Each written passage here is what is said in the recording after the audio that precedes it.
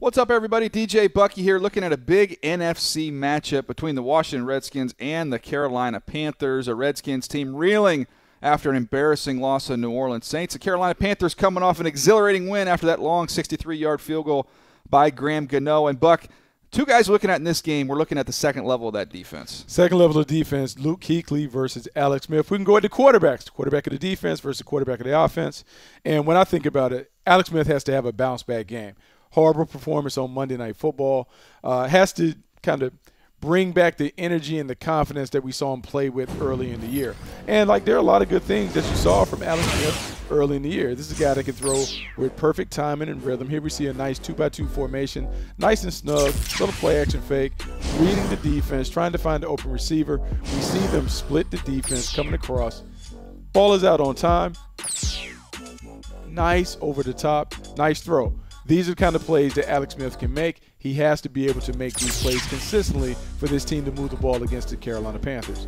Once again, the play action fake, dropping back, takes his time, sees them jump the field, creates an open lane.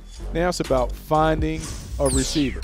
Alex Smith is at his best when he is able to really dissect the defense. He's at his best when he has 20 seconds to throw, apparently. That's when he's at his best. His tape is really slowed down.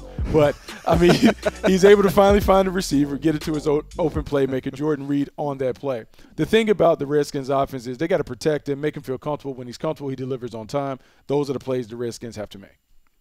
Yeah, they need to bounce back. It's going to be difficult, though. When I look at this Carolina defense, you see Luke Kuechly, one of my favorite players in the league, and with good reason. Just the speed and the tenacity that he plays with. You combine that with the world-class instincts that he has.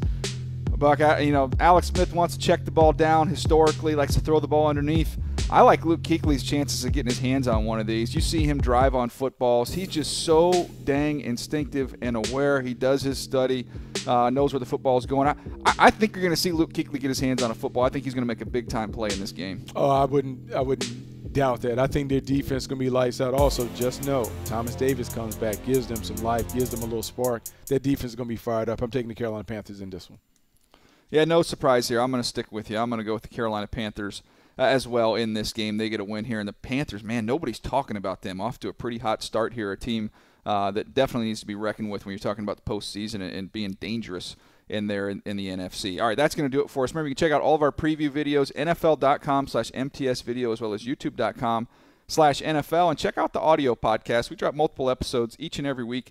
You can listen on Apple Podcasts. You can go to NFL.com/podcast or your favorite podcast app.